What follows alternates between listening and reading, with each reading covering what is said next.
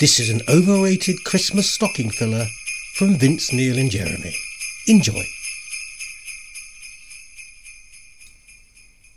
It became a tradition that when we reached the Beatles song section of each episode of the Overrated podcast, that I would read aloud from the relevant passage from Revolution in the Head, the Beatles music and the 60s by the brilliant Ian MacDonald, a sort of seminal guide to the Beatles songs. And I had no idea why I started doing that. And I had no idea that people really quite liked it and missed it when I stopped doing it, when I mislaid my copy of the book somewhere in my dusty house of books. So I've been gifted a new copy by Santa Jeremy. And as a special Christmas treat, I thought I would read aloud all the missing entries. 1, 2, 3, 4. 1, 2. Taxman. George Harrison, vocal, lead guitar. John Lennon, backing vocal. Paul McCartney, backing vocal, bass, lead guitar. Ringo Starr, drums, tambourine, cowbell.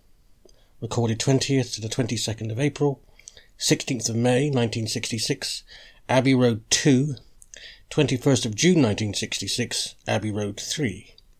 Producer George Martin, engineer Jeff Emmerich, UK release 5th of August 1966 on the album Revolver, US release 8th of August 1966 on the album Revolver.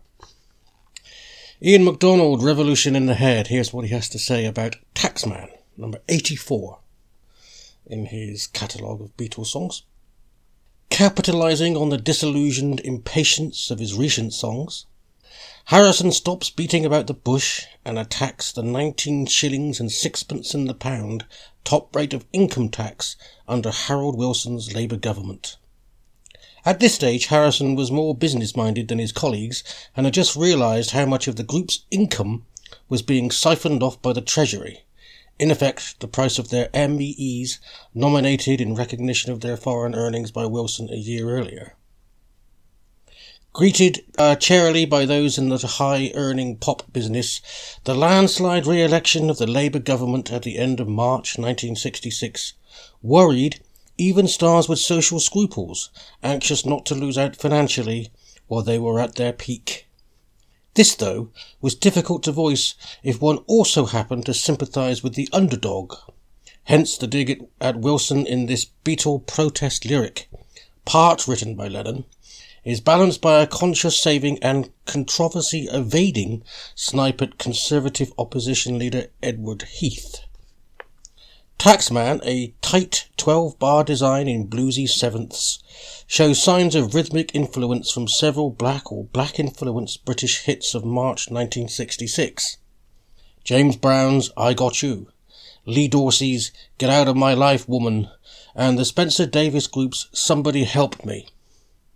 Considering that it evolved over about 20 hours, the track is surprisingly stark, consisting mainly of a bass riff against fuzz-toned offbeat guitar chords. The mix accentuates this by keeping the right channel open for tambourine and the falling coins of an echoed cowbell until the entry of McCartney's startling guitar solo. A savage 7-bar affair that picks up the octave jump in the riff, adding a scintillating pseudo-Indian descending passage en route. With its Studio Verite introduction, Taxman was a natural choice for the opening track of Revolver, where it shouted, "Count in" recalled the beginning of Please Please Me, and was inevitably interpreted as symbolising a new start in the group's recording career. While Harrison was rightly praised for this track, it should be heard as an ensemble effort, with McCartney's contribution bulking largest. Apart from his outstanding guitar solo, he plays some remarkable bass, taking advantage of the hard-hitting treble range of his Rickenbacker 4001S, particularly in his agitated secondary riff during the song's third verse.